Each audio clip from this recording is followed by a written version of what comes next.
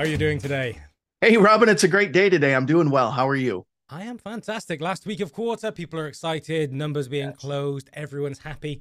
And Cato has recently secured another $238 million Isn't of that investment, putting us wow? at $3.1 billion valuation. Not too That's incredible. shabby for the only true SASE company, but I would say so. uh, Absolutely. but I'm not here to brag. You know, business is often a gamble, and gambling, you have winners and losers. You do. And on the topic of gambling, I know that MGM have recently been in the news. What's happened, Bill?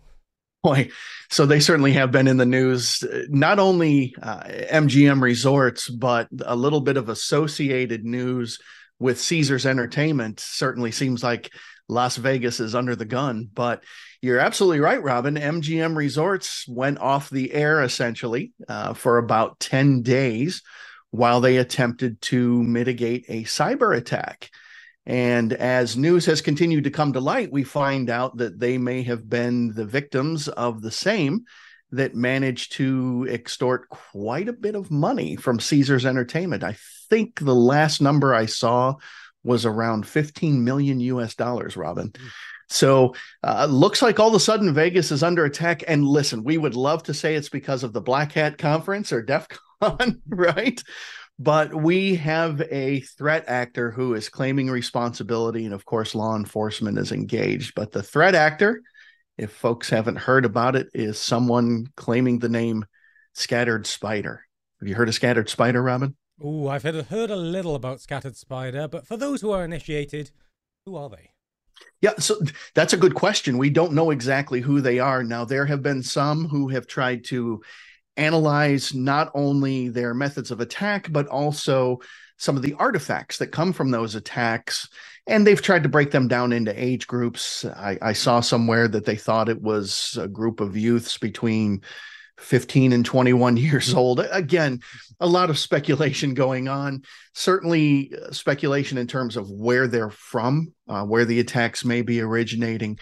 But they do have a pretty specific fingerprint on the way that they operate. So I thought maybe what we could do today, Robin, is talk about how Scattered Spider works, who are some of their associates, or maybe more to the point, of whom are they associates, and how do they actually carry out their attacks, and maybe even dig.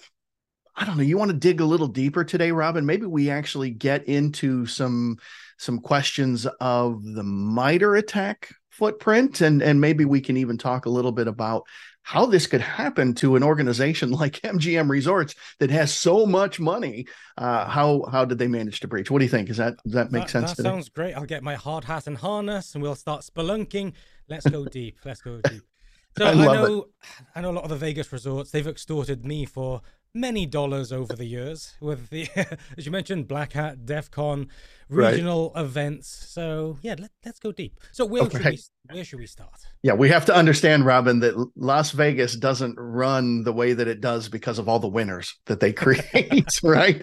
So we have to understand. Listen, Scattered Spider, very interesting. They're not new on the scene. We've been aware of them for a couple years, and there are various designations of their name, but obviously with the recent news, Scattered Spider is kind of the one that seems to be sticking broadly.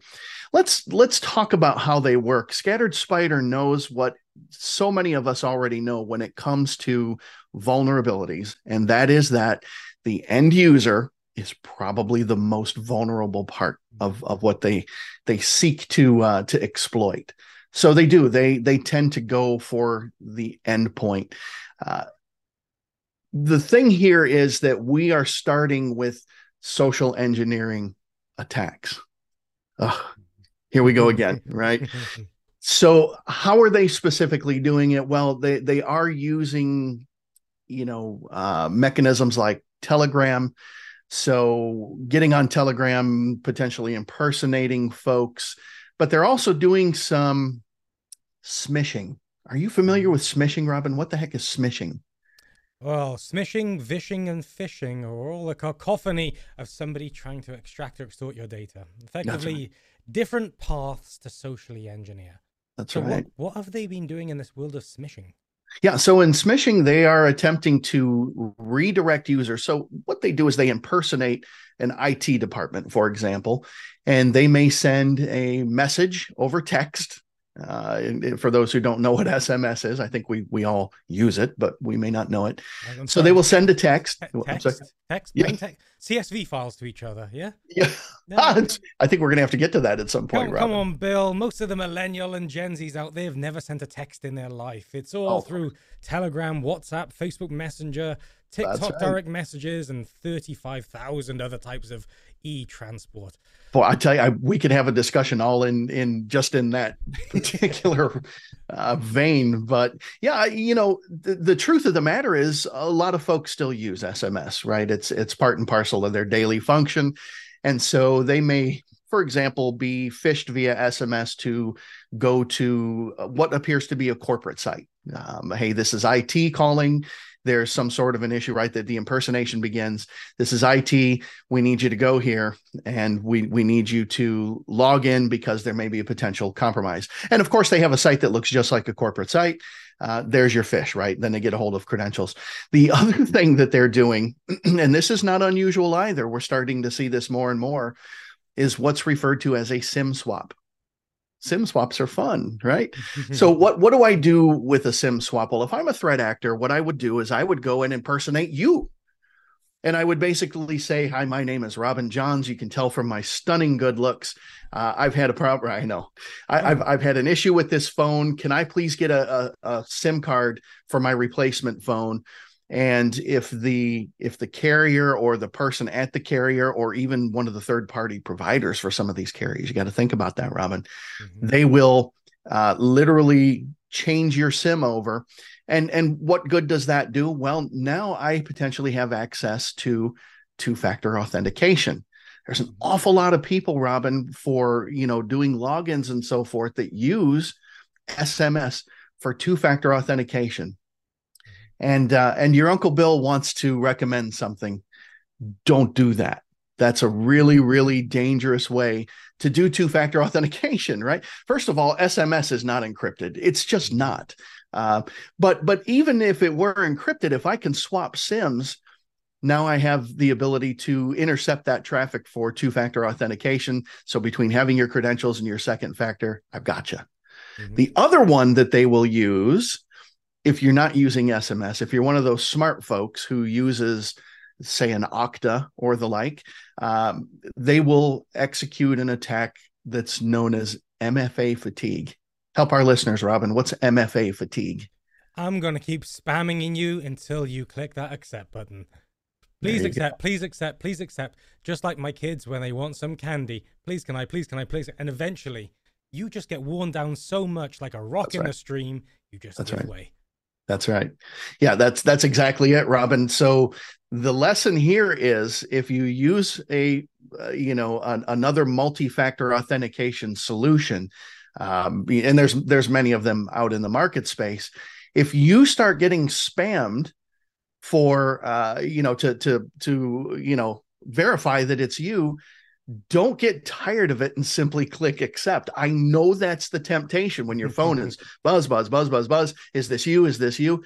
Don't do that. That should be caused right away to contact your IT department, because that means somebody has gotten your credentials or is attempting to change your credentials potentially. And it's trying to verify that it's you by hitting that second factor, right? Something you have. We always talk about multi-factor authentication. Something you know, something you have, something you are. And there's a couple others, right? Somewhere you are, something you do. But don't hit accept. If it starts going off and you yourself know that you're not trying to change something or get in somewhere, call somebody. Don't simply hit accept. But this is what Scattered Spider will do, is they'll do that multi-factor authentication fatigue, hoping that at some point you're going to hit yes, and then they've got you, right? Then they're in. So that's kind of the initial access portion, and that is a specialty of Scattered Spider, right? They're just very good at it. They use those social engineering techniques. They'll try to phish you, they'll impersonate, they will try to do MFA fatigue and essentially get in. Now, once they're in, they have to start establishing certain priorities in order to get into the environment. Now, most organizations and even many private individuals will run some sort of endpoint protection. So call it anti-malware, call it EDR, endpoint detection and responses, any number of abbreviations. So I promised we were going to go a little deep here. We're going to have to get to that point now. So there's really kind of two items that Scattered Spider likes to use in order to try to kill that detection software, to try to kill that anti-malware. The first thing that they'll use is something called Poortry, Poortry. This is actually a malicious driver. And the whole point behind this malicious driver is to give it enough privileges that it can kill any of that anti-malware, right, that may happen to be running. And it's really interesting the way that they get this in there. It actually is a supply chain compromised driver, right? So the driver is malicious in that it kills endpoint protection. But the reason that it gets through, particularly on the Microsoft Windows platform, is that it is a signed driver. So it's signed by the Microsoft Windows hardware compatibility authenticode signature, blah, blah, blah, blah. Right? So the point is the supply chain has been compromised. Is this new, Robin? Have we ever seen this supply chain compromise thing before? Many times. Just go back and listen to our back catalog of how you can easily be breached. Because once you get that supply chain compromise, you're effectively taking a trusted party, a trusted advisor with all the right labels and wrappings and everything looks great. But what you're being sold is a duplicate. You might think you're buying that Gucci handbag and you open it up and everything looks Gucci, but the label's slightly askew. You've actually been sold a replica, a fake. But it's not just about making money and selling replicas. Once your supply chain has been compromised, you open the door to so many more vulnerabilities. That's right. With this issue, if it's a compromised driver, shouldn't anti-malware tamper protection really kick in, or does it go one level deeper? Well, it does. It does go that one level deeper, because keep in mind that a driver gets kernel level access. And that's dangerous because kernel level access is privileged access. So it can even subvert that. It's funny, Robin, you're absolutely right about supply chain compromise. Probably one of the biggest ones in recent memory is the SolarWinds compromise. That was a supply chain compromise. And when you think supply chain compromise, what you're thinking about is trusting the supply chain. But the supply chain gets disrupted by a threat actor. You just continue to let it in. It's the same thing that we're talking about with Poortry. We've even seen examples of Poortry that are literally signed by NVIDIA certificates. So if you're not familiar, right, NVIDIA is massive in terms of graphics cards and even used in some high performance computer clusters and so forth. So it sort of subverts that in the fact that it is signed, it's trusted because you are automatically trusting it. Okay, it goes ahead and lets it in. Now, by itself, it's a little bit difficult to kind of get that in. So there's another piece to the puzzle called StoneStop. StoneStop it's a loader, it's an orchestrator. So that's what actually loads the Poortry, malicious driver and gets it into that level where all of a sudden it has privileged access. There's even another one, and not everybody's talking about this, and this is going to lead us down another path, Robin. But there's another piece that can potentially be utilized to pull in Poortry, and that is Black Lotus. Now, what the heck is Black Lotus? Black Lotus is a UEFI boot kit. What is a UEFI boot kit? You want to give this one a shot, Robin? Let's start. What's UEFI? I forget what it stands for, but I remember staring at many old flashing UEFI bootloaders and GPT bootloaders and thinking, God dang it, why can't I get this OS to install? A runtime bootloader, effectively. Compromising your device before your OS even gets started. You nailed it. Yes, perfect. Most people would think of it in an old term called BIOS, right? So it's that part when you first boot up a computer that is responsible for, well, not only making sure everything is up and running from a hardware perspective, but that's the piece that then kicks off the operating system loader. So if I can compromise before I ever get to the operating system level, then I can potentially either load this malicious driver, or heck, I might even just short circuit the entire thing and boot it in a mode where that endpoint protection never comes up. And where this comes to play, now I'm going to use a term here that's not my term. I didn't create this, but where this comes to play, for example, is in something known as an evil made attack. Now, if you're not familiar with an evil made attack, normally when I say that, when I'm talking to folks, they think, what on earth are you talking about? So the easiest way to give the example is how it got its namesake. If you've ever stayed in a hotel room, right? You're traveling for business, you're traveling for pleasure, and you bring along your laptop and you utilize your laptop, but it's time to go out and see the sights. Most people will simply, hopefully, shut off their laptop and leave it on the desk, close it up, right? Because that way nobody can log into it. The evil made attack gets its name because threat actors will literally give malicious USB sticks to the housekeeping staff and pay them to plug the USB stick into the computer and power it on, wait until it does its magic, and then power it back off. No kidding. Right. So Black Lotus is one of those things that can actually do that, and multiple ways that you can load that up. So beware the leaving the laptop on the table. That's potentially dangerous. But again, these are methods that Scattered Spider is using to get that kind of kernel level access to drop the processes. I did have opportunity to hear a system engineer for a particular endpoint protection solution, and we got into it was a pretty good discussion over some adult beverages. And I said, how does your solution protect against threat actors whose first order of business when they compromise the endpoint is to drop your product, right? To literally kill off your product. And his response to me was, they can't do that. They don't do that. Are you a gambling man? Would you like to go to Las Vegas, right? And would you like to talk to the folks at MGM? Come on. How naive. I know. It's trivial. It's almost trivial to do. Well, we have these protections and so forth. My suspicion was the individual just didn't have the depth and didn't understand that anything can be dropped like that. So endpoints are very, very mutable, shall we say. Indeed, this is why a lot of people are moving towards thin clients. It's why Chromebooks are becoming even more popular. But even if that's compromised and you have your UEFI or your BIOS bootloader messed up, those thin terminals are still an attack surface. Instead of it just being a fully... Oh, sorry, after you. Oh, no. I'm sorry to mean to interrupt you, Robin, but you kind of... I love what you said just now, because the next step in the process is to establish persistence.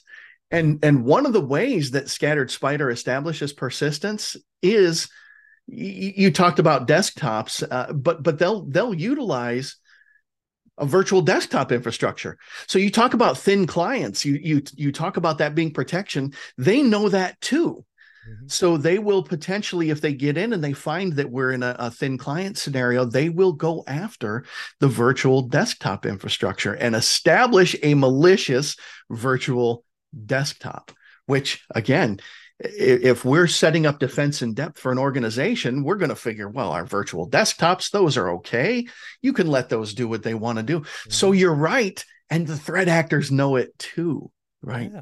For most people aren't aware, Windows has a built-in sandbox. So any Windows device, you can go into your add and remove programs feature and just enable sandboxing. So you don't have to install VMware or any of the other virtualization platforms. Windows comes with sandboxing and virtual machines included. That's right. That's dangerous. Right. It is.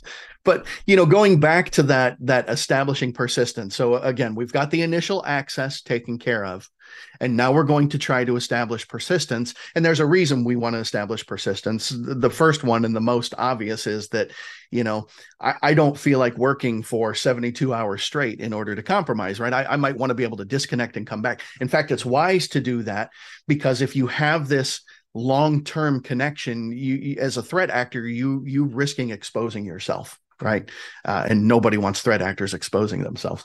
But there we are, right? Let's establish that persistence. And the way that Scattered Spider's doing it, in addition to what we talked about, setting up virtual desktops that are compromised, they'll use normally acceptable remote access pieces of software like TeamViewer or Log Me In, right? Mm-hmm. These are legitimate. Typically, if an organization uses those, you're going to see that as approved traffic on a firewall, right, or a secure web gateway. You're going to see that as legit. So even if somebody's watching out, what they're going to see is, oh, it's just TeamViewer. We would expect that. Everything's fine. So that's the way to utilize legitimate utilities in order to establish that persistence. I know it's very sexy to talk about rootkits and all those good things, but again, I mean, why reinvent the wheel? If you're able to get an account in TeamViewer, and I know I keep picking on TeamViewer, the reason I keep talking about it is not because TeamViewer is necessarily vulnerable, but the fact is when we look at the threats that we are monitoring as an organization, TeamViewer generates a lot of traffic, a lot of flows, so it's a big one, and it could be used. That makes sense, because it's never good to talk positive about other vendors, but the user experience in TeamViewer is so easy. Lightweight exe, here's a 9-digit character, a string you type in, whoosh, you have access. That's All right. you need to do is go onto YouTube and look for like scammer payback videos and just see like people recording them, like contacting call centers, downloading the file, watching what they do. TeamViewer is great, but then with that simplicity comes this level of risk, especially if you have that implicit trust with who you're dealing with. It goes back to trust again.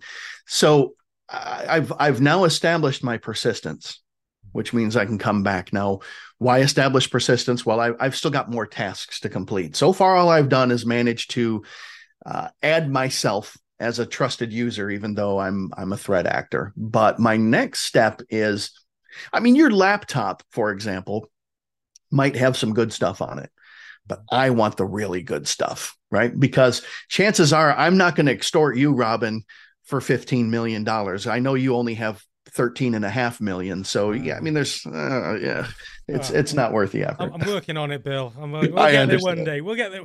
Yeah, I get you. But I'm going to want to do lateral movement, right? This is kind of the normal progression of events, which means I'm going to try to branch from your system out into other systems.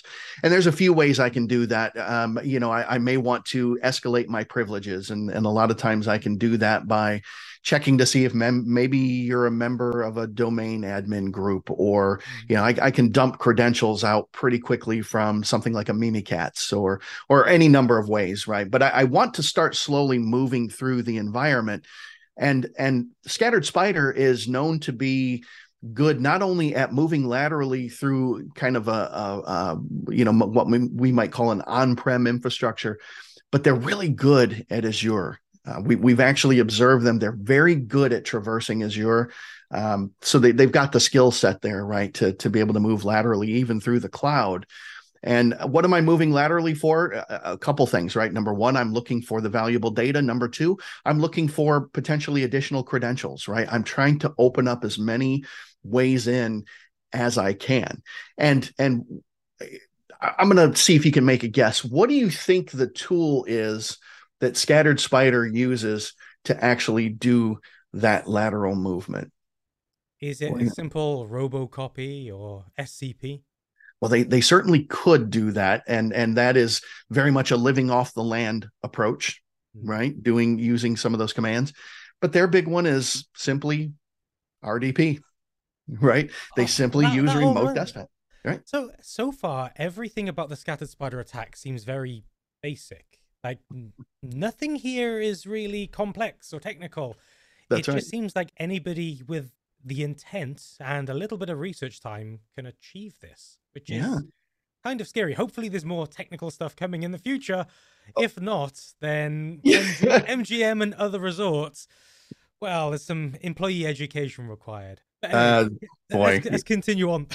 Yeah, well said. No, and there's rationale behind this, Robin, as you already understand. I want to use remote desktop because that's probably an approved application in the environment. So this is, as a threat actor, I'm keeping my evil intent secure by simple obscurity. Hey, I'm just using remote desktop, right? RDP, that protocol, usually accepted.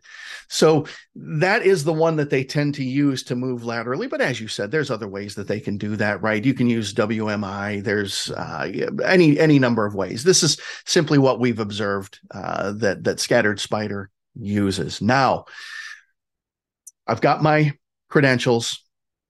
I've established persistence. I've started moving laterally through the environment, and I have found the good stuff, right? The things that I want to begin to operate on. And this is where ransomware comes in, because again, ransomware is typically used for financial purposes. And in our case, we have a double extortion. So single extortion, when it comes to ransomware, is I've encrypted your files, give me money and I'll give you the key. That's single extortion. Mm-hmm. Then there's double extortion. Number one, give me the money and I'll give you the key. But the second part of the extortion is if you don't give me the money, I'm going to expose your data on the web. That's the double. And there's actually a triple. And I think we've talked about this, but the triple extortion is now I go to your end users or your customers whose data has been compromised and say, look, they're not paying the ransom. We're going to expose the data, but if you send us $100, we won't expose yours. That's the triple extortion.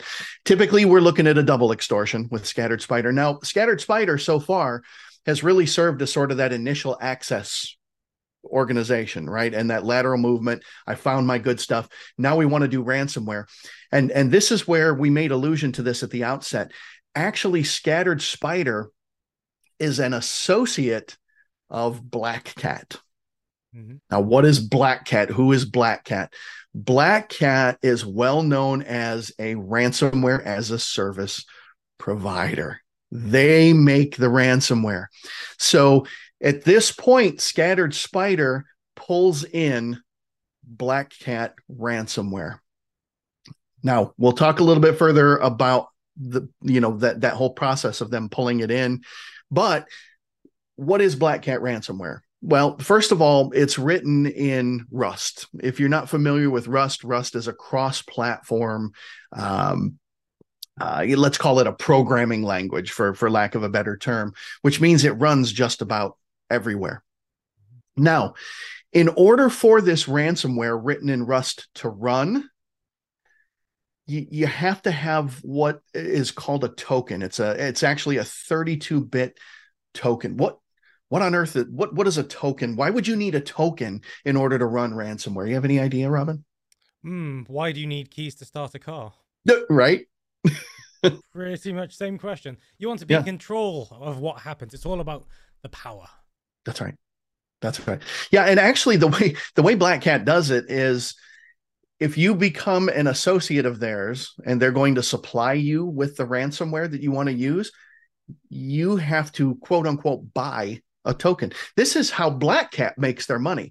And typically the way you buy that, it's not like you swipe a credit card for them. You may negotiate. If I'm a threat actor like Scattered Spider, I may negotiate with BlackCat and say, we will give you 15% of the ransom that we extort if we can use your ransomware. And BlackCat will say, yes, we have an agreement. Here you go. And here's your token. Now you can actually run the software. This is a model that everybody knows, Bill. Scattered Spider, they're a managed service provider. Right. BlackCat, they are your vendor. Effectively, right. You have a vendor-partner relationship with approved discounts and rev rec, and all deals have to be booked accordingly. This is just the world of regular business, but with a shadier hat, maybe a darker shade of black. Yeah, it's true, and there's even an advertising budget because BlackCat, they're also known as ALPHV, actually advertised that, hey, we were the ones that worked with Scattered Spider to do MGM and Caesars Entertainment, right? So you're very right about this, Robin. This is something that we know. And as far as the mechanism of BlackCat. Now we're going to start getting a pretty technical here. So just a warning for the users, and I'm probably even going to share some screens out here momentarily, Robin, just to kind of talk about it. But here's sort of how it works. So BlackCat also attempts to do some privilege escalation by doing some UAC bypass on COM interfaces. Mm-hmm. Okay, let's unpack that. First of all, what is UAC? Look, if you work on the Windows platform and you've ever tried to execute something and it says, hey, this is attempting to do such and such, are you okay with that? And you have to hit approve. That's UAC, right? That's user account control. That is a mechanism that Microsoft put in place in the Windows platform to avoid threat actors being able to automatically do things with privilege, even though we've seen that there's ways that can be bypassed as well. So BlackCat actually tries to get around that because we're going to start working much higher in the operating system stack at this point. So they'll use a COM interface, a communications interface that is unprotected, that typically has privileged level of access, and they will use that to bypass that window popping up on the system so that there's a threat actor in there, right? Hey, I'm about to do encryption of your files. Do you accept? You don't want that window coming up, right? And I'm being facetious, but so that's the first thing that they'll do is they'll bypass user account control, call it privilege escalation. Mm-hmm. Then on the disks themselves, and you get what I mean by disks. I don't care if it's spinning Rust or it's SSDs or whatever it is. But in the operating system within Windows, they have this concept of volume shadow copies. So these are essentially hidden little pointers that literally you can roll back your file system if something bad happens. Why? Why would they want to delete those? Why would they want to delete file system rollback, Robin? Well, if you delete the rollback, then it's easy to undo all of the nasty work. Why should I pay your ransom when I can just lose 2 weeks of work and still have business as usual? And just roll back. Yeah, that's exactly right. So they're going to want to delete those because they don't want you. And if you're super conservative and you take those snapshots every day, you've only lost a day's worth of work. You're certainly not going to pay this massive ransom for that. You're going to chalk it up as a loss and move on. And BlackCat doesn't want that to happen. So first they delete all those copies. And then, of course, they're going to try to tamper with event logs and do some event stomping and so forth. But here's where the fun stuff starts, where we're going to start encrypting. So BlackCat uses AES, right? The Advanced Encryption Standard. They use AES 128. So analysis of the malware shows that they generate a random symmetric key. Boy, we could do a whole program on symmetric versus asymmetric keys, right? Ooh, that might be fun. Oh. Yeah, right. So they generate the key with AES and AES and symmetric key encryption. It's very fast, right? So once they generate their encryption key, they begin the encryption process. And then that encryption key, they will actually exfiltrate that to one of their command and control servers using their public RSA key. That's an asymmetric key. So they generate the key, they start the encryption process, and they exfiltrate the key. Why do they exfiltrate the key? Well, they don't want to leave the key on the system. If they leave the key on the system, then you can decrypt your files, right? Symmetric key encryption means the key used to encrypt can also decrypt, versus asymmetric, which is a key pair. One key is used to encrypt, the other key is used to decrypt, and the two cannot be derived necessarily from each other. So they will exfiltrate that. And, Robin, they're smart about it because when they exfiltrate that to their command and control server, they have a tendency to hard code the IP address. Why is that smart? You can just kill that IP address, you can remove that IP address, or you have that authentication control. If things are hard coded, it's easier to work with it, work around it, and also hide if needs be. Yeah, it's true. Well, when we even think about the defense in depth solution that we try to bring to the market, DNS reputation is a very important control, right? And if we do a DNS query out to our command and control server, and it's low reputation, or it's been created in the last 14 days, it's going to get intercepted. It's going to get sinkholed, and now I can't get the data out of the environment. If I hard code my IP address, no DNS necessary. I just don't need it, right? There's no need, no reputation checks, no none of that. So they will do that. So I'm sorry, Interestingly, go on that ahead. one, Bill, I saw a very exciting piece of malware out in the field last week, where Yeah, somebody had a dynamic IP address. It was a regular website as a command and control server, and that had a good popularity. It was categorized in Bright Cloud or Webroot's Bright Cloud as business, and everything was good. However, behind that initial DNS was a squid proxy leading to legitimate and illegitimate services. that's right. So just saying that even though we're blocking all the bad stuff, there's still a chance people might be hiding in plain sight. So sorry, Bill, interrupted you. It was just popped to the top of my mind there. It's such a great point, and we're going to talk more about that when we get to kind of the MITRE footprint of scattered spider. Right there, you can mitigate, but this is a race. This is always a race, right? It's you, whether you want to call it good guys versus bad guys, whether you want to call it corporations against threat actors or nation state actors, it is constantly a race. So, they're really, and I think about this in terms of what we might refer to as a legacy appliance model. Even in a legacy appliance model where you've literally got hardware sitting somewhere that's trying to protect you, you have to go through the constant work of updating. Listen, you have to do that with endpoints, with laptops, with desktops, where you're constantly patching. This is a race. We're constantly going back and forth on this all the time.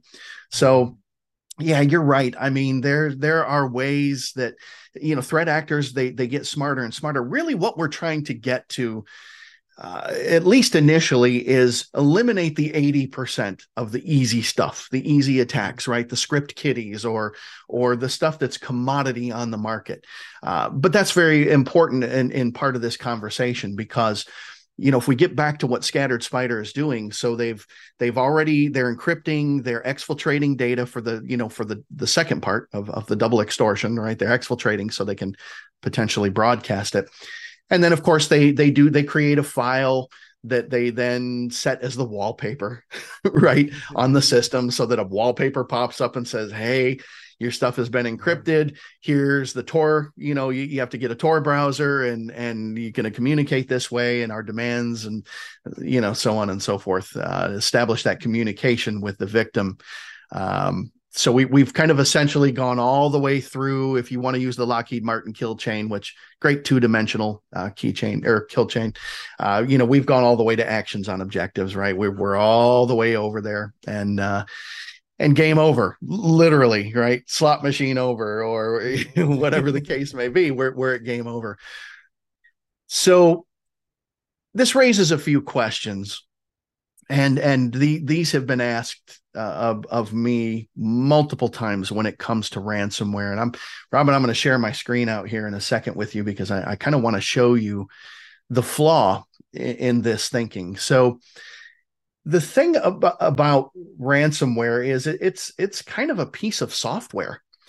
And so I get asked things like, why can't we detect the signature of this software as the threat actor is bringing it in? Man, I've got firewalls, I've got intrusion prevention engines, I've got anti-malware. How come I can't detect a signature, right? Like the ransom note. The ransom note should be the same. Or a lot of times they'll in the malware they'll put the stolen credentials in there, or certain malware, when it does its encryption, right? So when the malware is actually encrypting the file system, it'll skip certain file extensions because it doesn't want to make the system unstable and crash it by encrypting important files.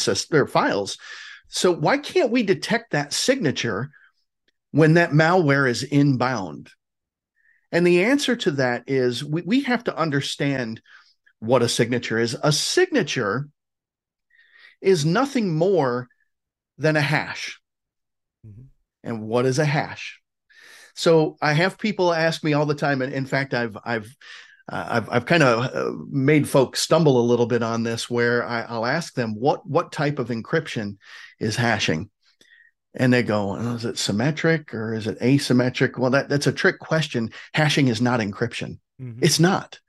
Hashing is a mathematic function that actually results in information being lost, right? You're creating a fingerprint of some plain text, right? But what you're doing is you're diffusing the data, diffusing, not defusing.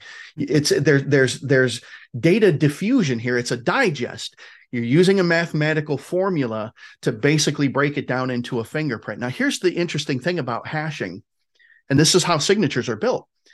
If I change so much as 1 byte of my file, right, my ransomware malware, the hash changes dramatically. Mm-hmm. That's what hashes are supposed to do. That's what data diffusion is supposed to do. So that if so much as 1 byte changes, the hash utterly changes. We use this to guarantee integrity in things like email messages or validating that the person who sent it is the one that actually sent it. So hashing is not encryption. Hashing is fingerprinting. If I, as BlackCat, change 1 bit in my malware, I've just blown your signatures right out of the water. I'm going to show you an example, Robin. This is where I want to share the screen. Let's actually look at this in action. If you'll give me just a moment. So this is where you finally show that you're part of BlackCat yourself. That's funny. That's funny. So what I've shared on my screen, I've got a Windows 11 running here in a virtual machine because I want to be safe. And you can see that I've got 2 files. I've got a file called hello, and I've got a file called erase. You can see that they're actually the same size. Okay. If I execute hello, it basically says hello world, and I can press enter to quit. All right. If I execute erase, I'm erasing your drive. Just kidding, right? Hit enter to continue. Now, obviously very different files, even though they're the same size, right? They're executing different code. Interestingly, if I drop out here and I'm going to execute a diff command. So there's my erase. So this is a command that says, are these files different? And of course they're binary files, but you can see that diff says, yeah, these files are absolutely different. However, if I want to generate a hash, and I'm just going to use MD5 because MD5 is weak anyway, but MD5 is very quick. It's an older one. You can see my fingerprint that gets generated. You can see the last digits here, right? If I do the same thing, if I do an MD5 on hello, which we know is a different file, do you notice that the hashes are the same? So this is what's referred to as a hash collision, meaning I've got 2 different files with different makeup, but the signature is the same. That's the other problem. Hashes can collide, which may lead me to a false positive. So changing 1 bit changes things dramatically, can lead to a false negative, but collisions can lead to a false positive. What's my point? What am I getting at? Well, my point is, if you are relying on signatures, BlackCat knows that. They actually know that. So what they do is they will, not only will they change the contents of the malware, but the malware itself gets encrypted before they bring it into your environment. Now, once they bring it into your environment, they don't decrypt the entire thing all at once. They do what's called progressive decryption. They decrypt individual portions of the functionality so that any of your engines that are running, hopefully they're able to dodge those engines. And it can be very, very effective. Mm-hmm. How on earth do you prevent something like this? Well, obviously, MGM had a hard time. In MGM's case, they, at least to date, didn't pay the ransomware. And by the way, when we're talking about MGM or we're talking about Caesars, keep in mind that law enforcement is currently engaged in their investigating. So a lot of these things could, information could come forth soon, right? That changes the conversation, so to speak. Indeed. We're just using those as an example. They're examples. Authoritative. This could happen to any organization, company, or individual. So 100%. Hopefully that keeps the lawyers happy. Just in case. Exactly. But you're 100% right, Robin, on that. And so, keep in mind that simply looking at signatures, of a file coming in, number one, it's so easy to change the signature. Number two, the file's going to come in encrypted anyway, right? And any key could be used to do that encryption, and then they will progressively decrypt just to try to stay even quieter. So what's to do? What do you do? Well, the key here is really elevating that security conversation, not only by using defense in depth. So, one example, and we've talked about this on prior episodes, folks will say, hey, can't I, if I have endpoint protection, I don't need next generation anti-malware in a SASE solution sitting on a point of presence. Well, I beg to differ, right? If I'm able to drop your malware, your anti-malware on your endpoint, and there is no other anti-malware in the environment, I'm like a kid in a candy store as a threat actor, right? Okay, cool, got him, right? Now I just do my lateral movement completely unchecked. Now you really want to have that anti-malware also at the point of presence. The converse holds true too. Oh, if I do always on with my end users, and I know that they actually have to connect to a point of presence that has anti-malware, then I don't need endpoint, do I? Well, no, I think you still need endpoint because, especially if you do ad hoc, but even with always on, there are ways that I can get around that too, like plugging in that USB stick and compromising the bootloader, right? Now I can stop your always on from coming on, right? If you don't lock your laptop in a safe when you're in the hotel room, right? So just examples why that defense in depth is really necessary. But really, Robin, to kind of wrap this up, how can I make sure that a threat actor like Scattered Spider is not able to compromise? And you've already said it, Robin. Step one, educate your users. You have got to educate your users. So what are we educating users on? Well, essentially what we're educating users on is how to identify potentially malicious behavior. That's really what we're doing, right? If my two-factor authenticator is pinging, that's probably bad behavior. It's right? A literal alarm on your phone. That's all it is. That's right. That's right. But you need to understand that. You need to understand that that's behavior. One of the big compromises I see happening right now for smishing is, hey, your package is held up. Click here for the postal system so that we can get details because your address is wrong, and you click on it and you log, oh, boom, they got your credentials, right? That's happening a lot right now.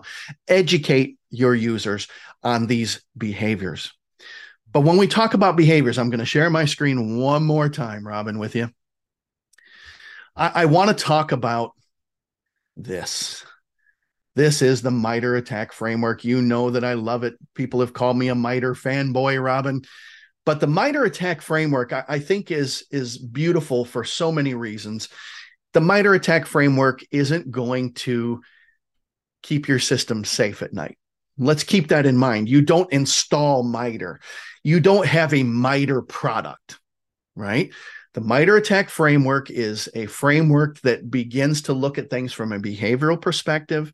It is a framework that provides data sources that you can investigate for potential compromise. It is a framework that gives mitigation techniques. It is a framework based upon real-world observations. In this case, in this MITRE mapping that I have on the Attack Navigator, and by the way, this is free for anybody to use, right? The MITRE ATT&CK Navigator, you simply go out to the website and you can use it. All of these items that you see colored in, these are behaviors that Scattered Spider uses, okay? And you can almost think of it like the Lockheed Martin kill chain. You start from the left and you progressively work your way through each of the steps. Here's the lateral movement step. Here's where it's collecting information, right? You can see where they do the data exfiltration. You can see where they actually impact the environment. So based on known behaviors, this is how we see Scattered Spider work, even from the very start, where you see multiples in here of how they're collecting information from users, right? Whether it's pulling stuff from browsers, redirecting them to sites, and so forth.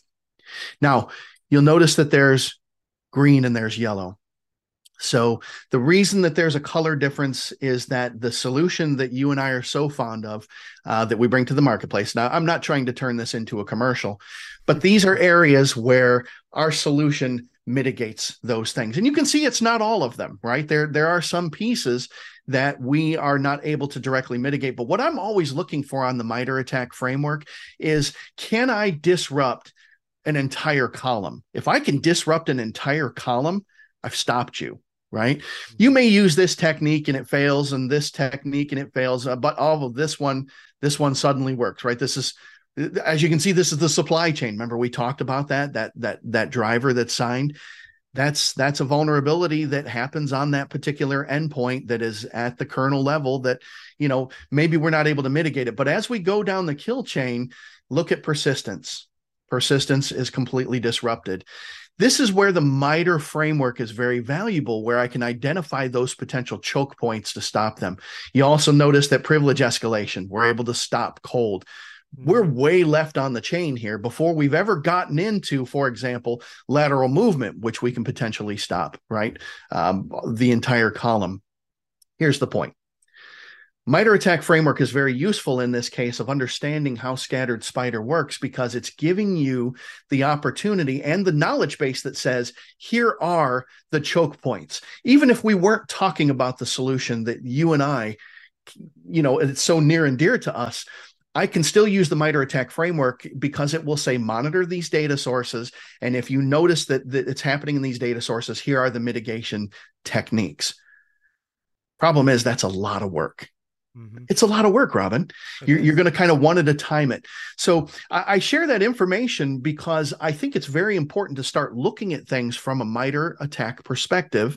It's not the end all be all, but it gives you real world intelligence where you can not only potentially mitigate, but now you can do things like adversary emulation. You can practice in your environment, because when the attackers come, and they'll come, incident response is critical. You have to know how to react in a way that is effective and efficient, right? That stops that attack. When you have the opportunity to do a SOC assessment, right? If you happen to have a security operations center and you do an assessment, you begin to identify areas for improvement in your incident response. When you can do adversary emulation, you can check your security posture. You can check the solution, or if you're unfortunate, the solutions, multiple, that you have to manage from a security perspective. The MITRE ATT&CK framework gives you the ability to do that. So, boy, what a tour into scattered spider. It worked, right? They were effective. They compromised users, and for 10 days, MGM was down. In the case of Caesars, they paid the ransom. And look, we've talked about paying the ransom. You remember Uncle Bill's 6 E's. We might say, don't pay the ransom because you don't know for sure that they're going to act in good faith. Well, you know what? The threat actors are smart to that too. They're starting to say, we will act in good faith, because they know that they're not going to make any money if they don't act in good faith. So they're being just as intelligent about it too, Robin. At the end of the day, it's business, and customer satisfaction, customer service, and respect matters.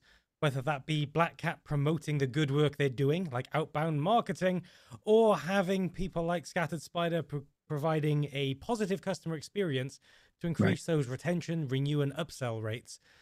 At the end of the day, business is business, and it all depends on the ethics of the individual and the perception of what you were saying. Just like Anakin Skywalker in Star Wars, from my point of view, the Jedi are evil. And that's exactly the same that is happening out there in the cyber security landscape. People are seeing it as defense and attacks, but in reality, it's just a constant evolving war. And just like the military out there, you need to constantly practice, you need to constantly simulate, and you need to constantly prepare. Because one day, it won't be a drill, it will be reality. And if you're not ready to tackle that, well, you're going to be in a very, very poor situation. Yeah, Robin, I want to kind of end my comments in the human and social aspect of this. Scattered Spider in particular, and their, the affiliate agreement with ALPHV has said that the reason They did. Then they spoke specifically about MGM, that the reason they did this is that they felt that MGM Resorts treats their customers poorly in the whole lodging experience. And they felt that MGM made, and these are allegations, but that MGM had some shady practices concerning shares in the stock market and investing and so forth. So they feel justified in doing what they're doing. This is kind of the Robin Hood syndrome here, right? We're going to rob from the rich, but we're going to keep it. but you know, they're making a point, and we need to realize that. Look, we understand that we're just trying to do business. That's all we're trying to do. We're trying to do business, and you know, companies that mine for lithium to make those beautiful long living batteries that work in your laptop that enable you to conduct business. You know, to them, that's a good that they're doing, and they're bringing solutions to the market. And yet, you know, somebody with a deep concern over the environment may see that as literally stripping the planet of its resources and causing irreparable harm and damage to innocent people, to innocent creatures, and so forth. And so they feel socially compelled to do something about that. So you're absolutely right. We have to think of this in human, psychological, behavioral terms. This isn't just bits and bytes. And so the race, as you say, will continue. And we need to, as people in this industry of cybersecurity, we need to keep that in mind, and we need to practice that way. I think that's very important. So I love what you said. Well, the race is on, and I think we're kind of over time today, Bill. But We thank are. you for that deep dive. It was very much appreciated. And I've come away thinking I'm not going to leave my laptop unsecured in hotel rooms, and I'm also not going to trust the safe in hotel rooms either. I think I'll just keep that device firmly attached to my body. So, Good plan. thank you, Bill. Until next time, you stay safe out there. Take care, Robin.